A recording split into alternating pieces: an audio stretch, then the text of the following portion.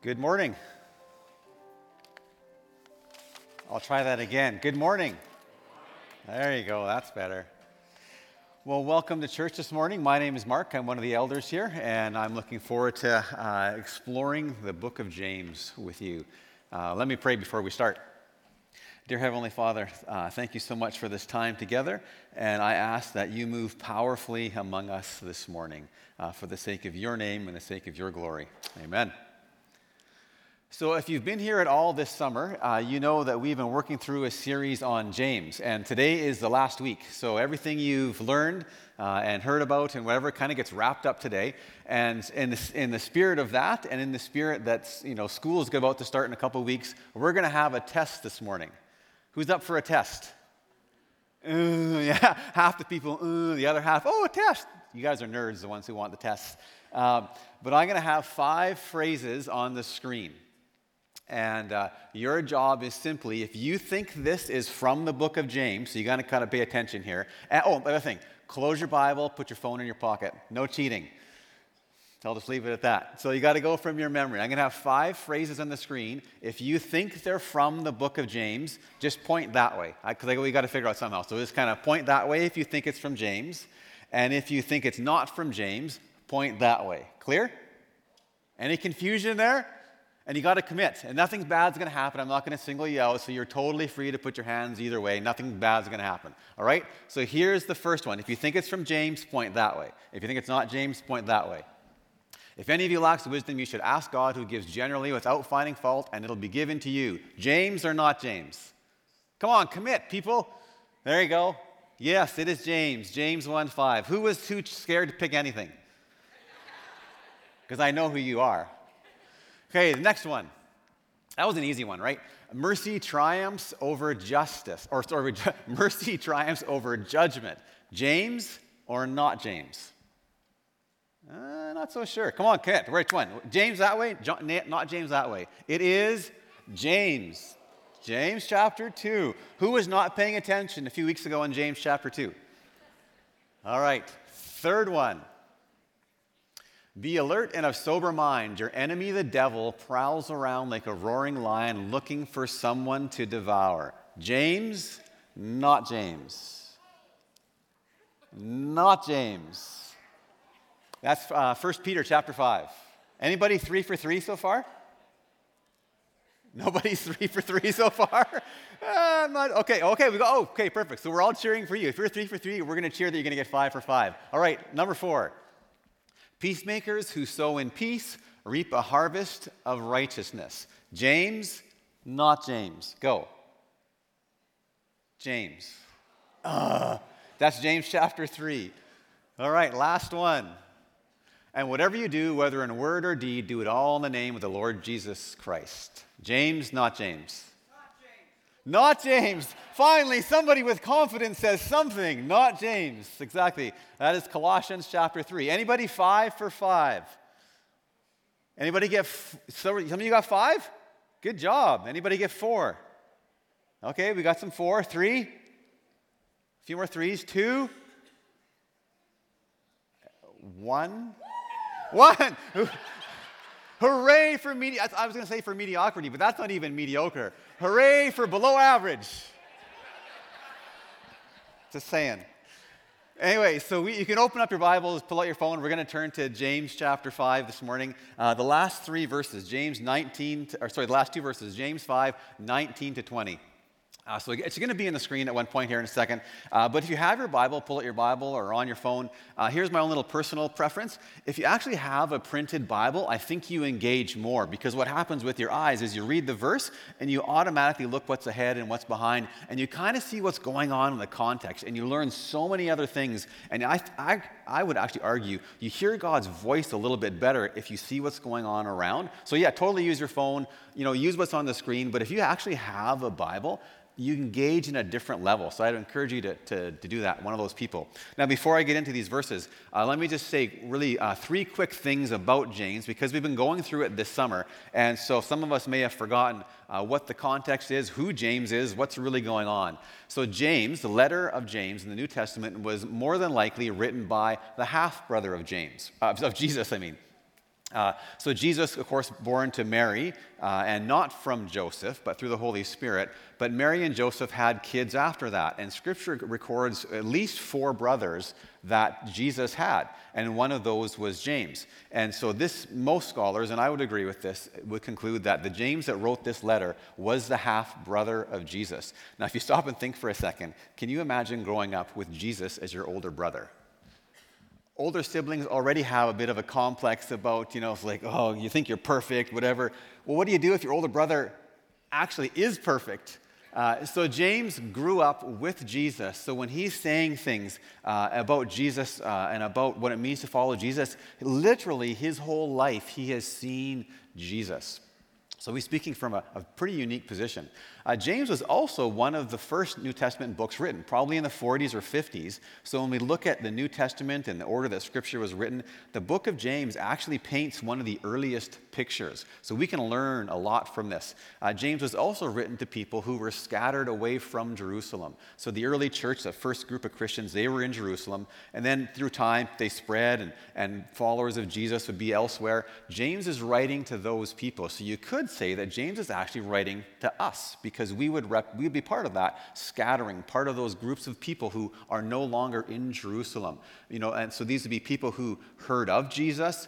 They may have never actually met Jesus because that was only a few years earlier that Jesus was around.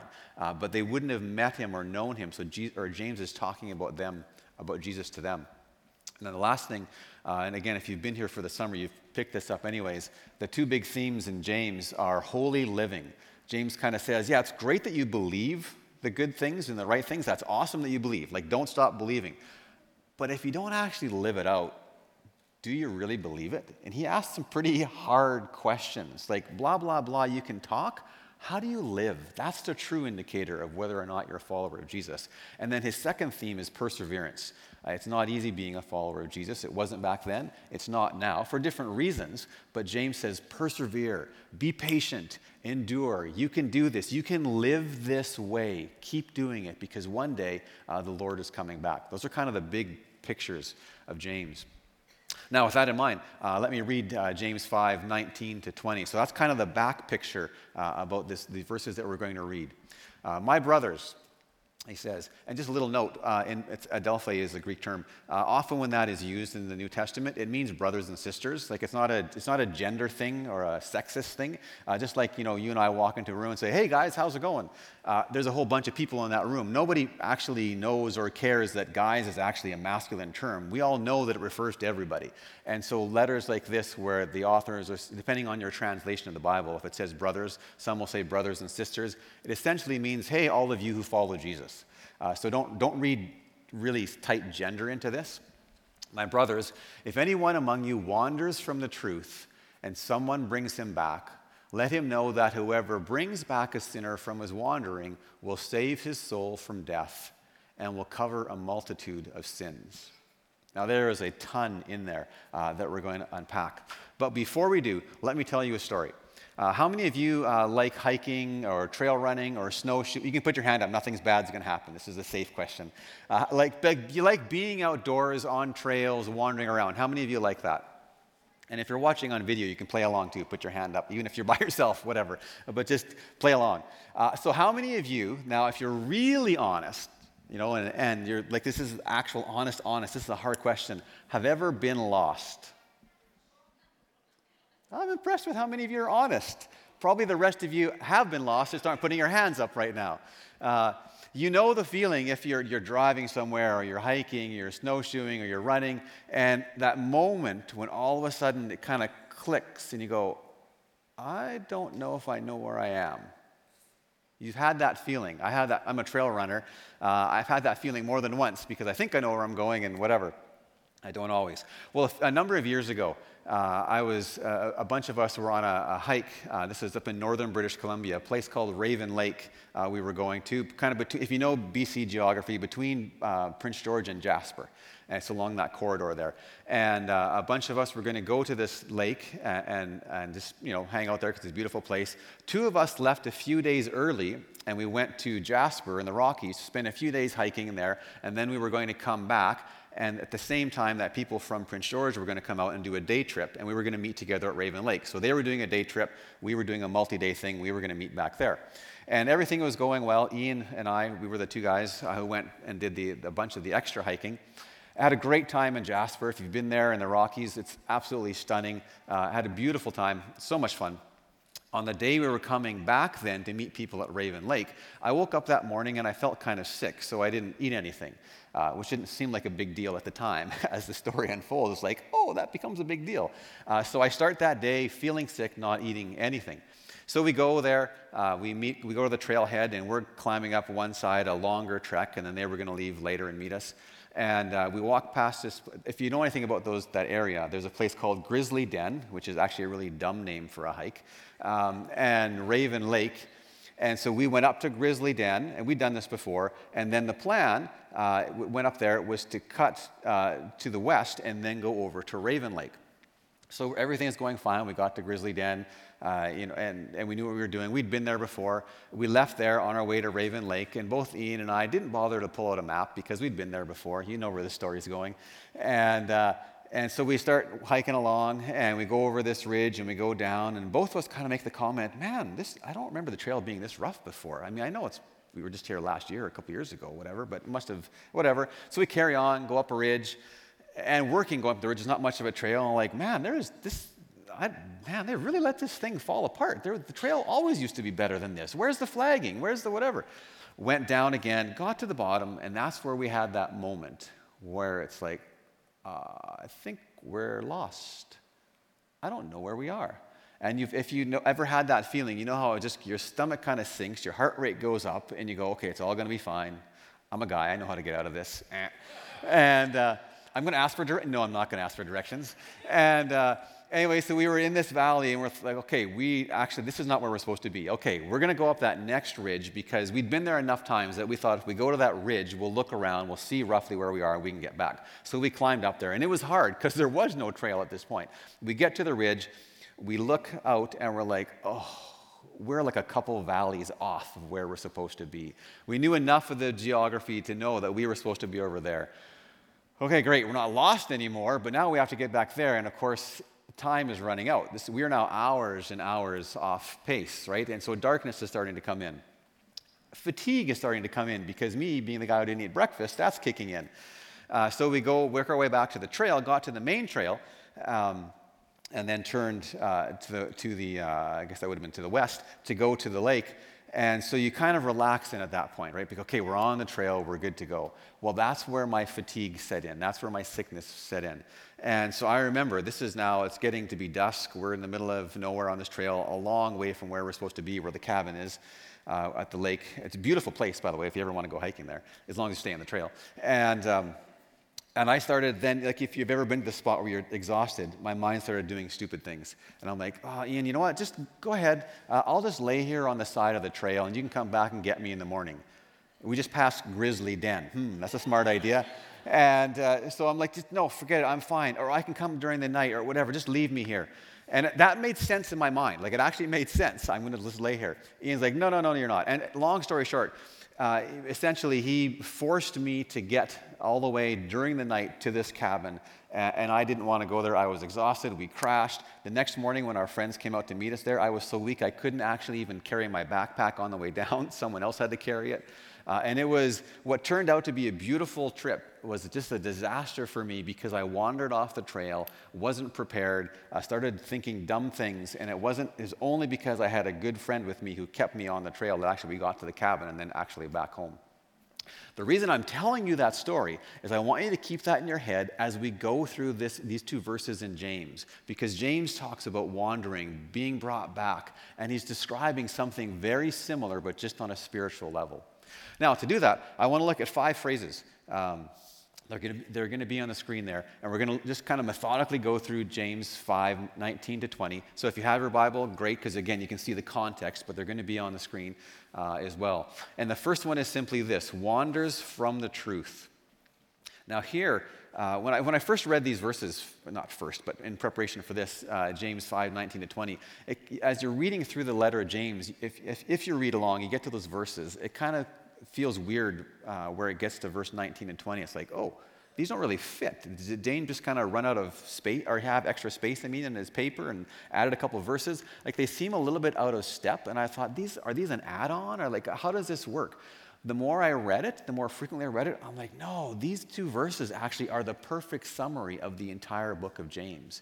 And they summarize what James's main point is. And he's saying, don't wander from the truth. Here is the truth, but we're wandering away from it is determined by how you live. Not just what you say you believe, but how you live. And so what James says, the first part is if some of you wander from the truth, and the truth is simply what James has been talking about the rest of this letter, or the entire letter. And if you've been here this summer, you know the whole living, having wisdom, not showing favoritism, everything that was talked about this whole summer, that's truth. And James is saying, if some of you wander from that. Now, the danger of rejecting truth is actually a theme that's pretty dominant in the Bible. A couple quick examples, if you go to the Old Testament, if you know the character of King Solomon, who knew truth well, was actually described as being incredibly wise, had a lot going on up here, wisdom, truth. God spoke to him, gave him truth and direction, and he started well, but over his life, you see him start to drift and make choices that are out of sync with the truth that he said. Solomon's actually a bit of a tragic character in the Old Testament. In the New Testament, if you go to Acts chapter 5, the story of Ananias and Sapphira, these early Christians who are right there as everything is kind of exploding and unfolding, they start to deviate from the truth and start lying, and they experience actually the ultimate consequences. And the whole idea of people rejecting the truth, walking away from the truth being a way, like a way you can go down and you can wander off it, that's a common theme in the Bible. And James picks up that theme quite early in this first book. And the whole point with wandering and not wandering is being relentless in your loyalty and being relentless in your commitment. Because what happens, if this is the path to walk down, that first little small step starts to go off, and then that trajectory gets bigger and bigger, like when we were hiking. The first little step off the path, didn't even notice, really, whatever, and then you kind of go, and by the time you realize, it's too late. And so with wandering, what James is saying, and he's talking to the readers here, these are Christians, these are followers of Jesus, saying, if any of you wander from the truth. So he starts by saying, it's possible for some of you who say you follow Jesus, who really say you follow Jesus, to wander from the truth. We're going to pick that up again in a second. The next phrase that he talks about, that James used, is someone brings him back. That's an interesting one as well. Let me read something from Jude a little bit later, another lesser-known book in the New Testament. Jude picks up this theme as well, and talking about someone wandering away and being brought back. This is verses 22 and 23. Be merciful to those who doubt. I love that verse. We could do a whole other message on being merciful to those who doubt, as opposed to being angry and frustrated with those who doubt and kicking them out. That seems dumb. We should be merciful to people who doubt, and we doubt. Anyway, save others by snatching them from the fire. To others show mercy mixed with fear. I love that idea of saving others by snatching them from the fire, because if you remember as a kid maybe, or if you have kids, you're camping, there's a campfire, and you see one of your small children run towards the fire or walk towards the fire, you don't just stand there with your words and say, you shouldn't do that.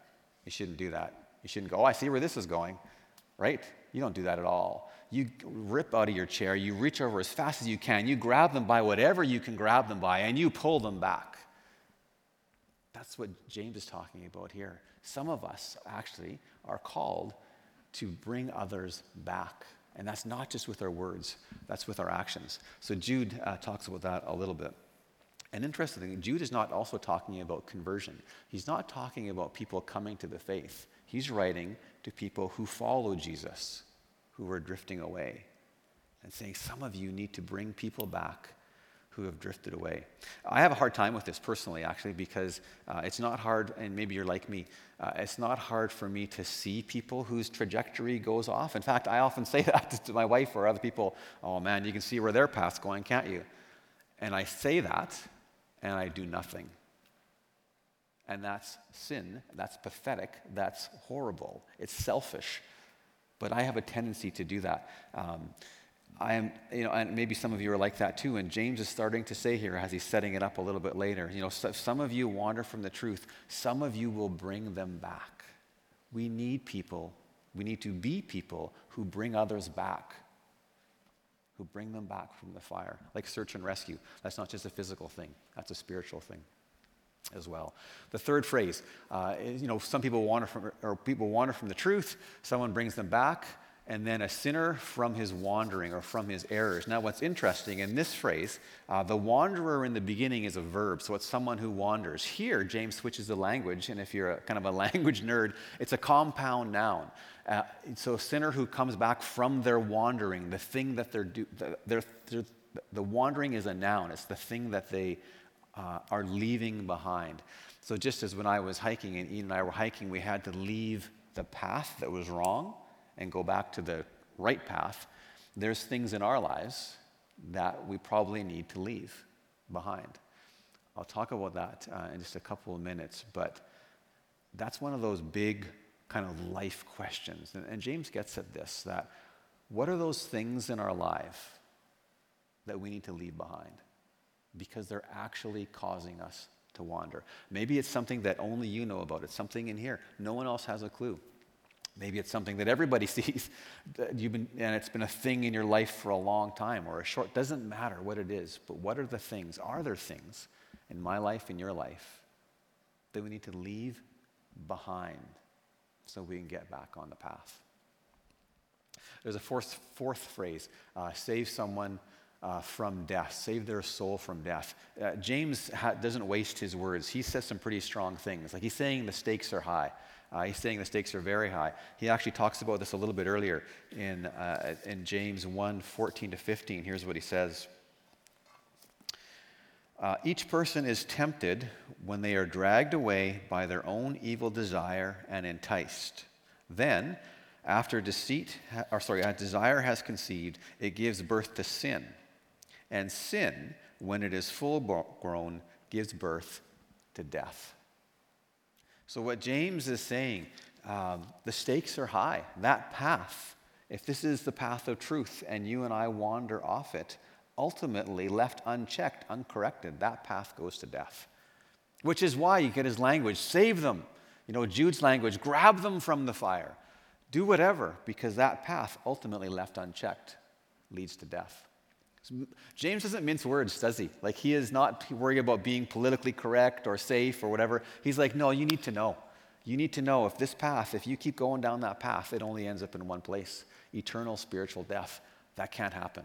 Don't let others go down that path.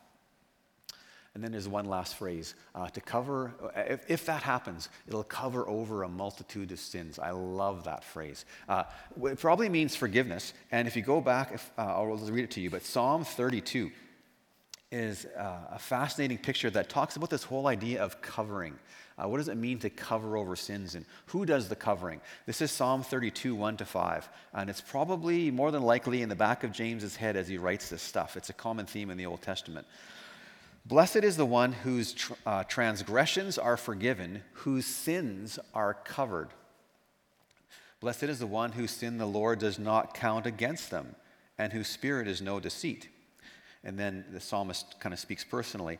When I kept silent, my bones wasted away through my groaning all day long. For day and night your hand was heavy on me. My strength was sapped as in the heat of summer. This is the key. Then I acknowledged my sin to you and did not cover up my iniquity. Notice that the sinner can't cover up their own iniquity, their own sin, but God can, and God does. I said, I will confess my transgressions to the Lord, and you forgave me the guilt of my sin. It's a picture of forgiveness, right? Here's someone. Often wandering happens in slow steps and progression. Sometimes we do it in big steps, whatever, but sometimes it's slow. Regardless of how long it takes to wander, you and I can come back in an instant. Whether we're 1 foot off the trail or 20 kilometers off the trail, we can come back in an instant, and God forgives. So how does this work in a church? How does this work in Central Heights? How does this work anywhere? Well, let me paint another picture for you. How many of you have heard of something called the Wood Wide Web? You've heard of the World Wide Web. Anybody heard of the Wood Wide Web? I thought it was a joke when I first heard of it. It's actually legit. Anybody heard of it? So, this is again northern BC. A few years ago, in the 90s, I think it was, there was a forest ecologist who was working with some plots of land that were being reforested because trees had been cut down and they were replanting. And the thinking of the day was, and they were planting fir trees. And so, as they were planting all these fir trees, they thought, well, we actually need to get rid of all the aspen trees in this area or whatever other kind of trees because these are going to be competing for the same resources, same nutrients. So, let's plant fir trees, rip out aspen trees, and so it's just fir trees. And so what they discovered in the places where they did this, the fir trees actually didn't grow well. They actually struggled in there. That doesn't make any sense because we've taken everything else out. It should just be these fir trees. And so to make a long story short, this one forest ecologist, as she was wrestling through that, she goes, I wonder if we're thinking about this all wrong. Trees aren't actually competing for resources. Maybe they're sharing resources. So she went on a quest, and I'm condensing the story really quickly, but if you go online and search for this, it's fascinating. Discovered as they dug into the forest floor that there is a whole network of fungi that connects all of these trees. So every tree has roots that go down, right? Tree has roots, this tree has roots, and whatever. And they don't connect necessarily, but there's this whole web of fungi that connects everything. And so this tree is connected through its roots to this network, and then this tree over here is connected to its network. So they realized, okay, they're connected, but what does that mean? So they took some radioactive isotopes and injected them in these fir trees, because you can track that with equipment, right? What happens? And they could actually trace nutrients going from a healthy fir tree over here through this network of fungi to a young fir tree or a sick fir tree. And they would, who knows how they communicate? Maybe they're like the Ents in The Lord of the Rings, I don't know. But I don't actually believe that, in case you're wondering. Somehow they would know, and they would sense that these other trees needed nutrients, so they're young trees or sick trees. They would also found fir trees that were dying would actually get rid of their nutrients, and they would go to the young trees. And this whole community, these trees worked together. And then what was really fascinating was they found out that these aspen trees were also sending nutrients to these fir trees that were growing. So those are different species. Anyways, this picture emerged of a forest being actually a community with everything working together, trees somehow sensing whatever, I don't know how all that works, where the resources needed to go. Because if a tree was sick, the other trees would send nutrients so that it was healthy. If a tree was young, other trees would send nutrients there so that it would grow strong. What a picture of Christian community. What would that be like if we, as we look around and see people who wander, rather than going, oh, they're wandering, we marshal our nutrients, our resources, whatever, to help them, to bring them strong, to make them strong, to bring them back? What if we're that person who is wandering and we come into a community and other people bring us back, give us nutrients, draw us back in? What a powerful picture of community, of what James is talking about here. So I have 3 questions for us to ask ourselves here at the end. Where would I find myself in the story? One of the places we could find ourselves in the story is I may go, am I the wanderer myself? Like, am I the person who wanders? How aware of my own life am I? If I'm actually honest with myself, and I just work that through, I go, yeah, you know what? I've wandered. I am wandering. Maybe no one else even knows. Maybe it's just up here. Our thoughts, our beliefs, where our mind goes starts to wander. Maybe we go, man, I've been wandering. Everybody knows I've been wandering. Wherever. Have you and I wandered? I love this story. I love James. I love that Wood Wide Web thing. I love even the story of me and Ian at Raven Lake. If you and I wander, we can come back. It doesn't matter how far. It doesn't matter the reason for the wandering. It doesn't matter if people know or not. We can come back. One of the things that often stops us from coming back, though, is shame, right? And we go, I can't come back. Well, a newsflash, everybody here is screwed up. All of us are messed up. There are no perfect people in this room. There are no perfect people watching on video. There are no perfect people on the world. Every one of us has wandered at some point, is wandering. And so imagine if this church was like that community, that forest, and as you wander, you go, I can come back. So here's the thing. If you have felt shame from church leaders, On behalf of church leaders, because I have been one, I am one, I want to apologize. I hope this place is never a place where you feel shame. If you wander, come back.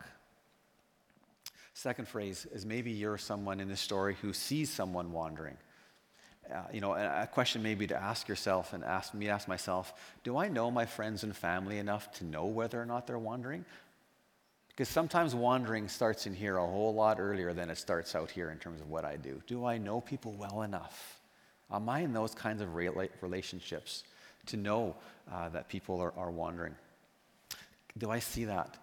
Maybe another question to ask ourselves are my expectations around people so high that's almost forcing them to wander? Maybe we need to relax a little bit. But are we seeing people? Are you seeing people who wander? Is that where you are? Let the story going, yeah, I can think of people who are wandering.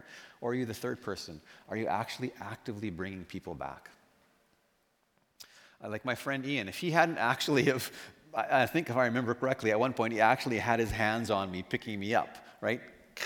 If he hadn't have done that, I'd probably still be on that trail, being eaten by a bear that lived in Grizzly Den. Still, what a dumb name for a trail.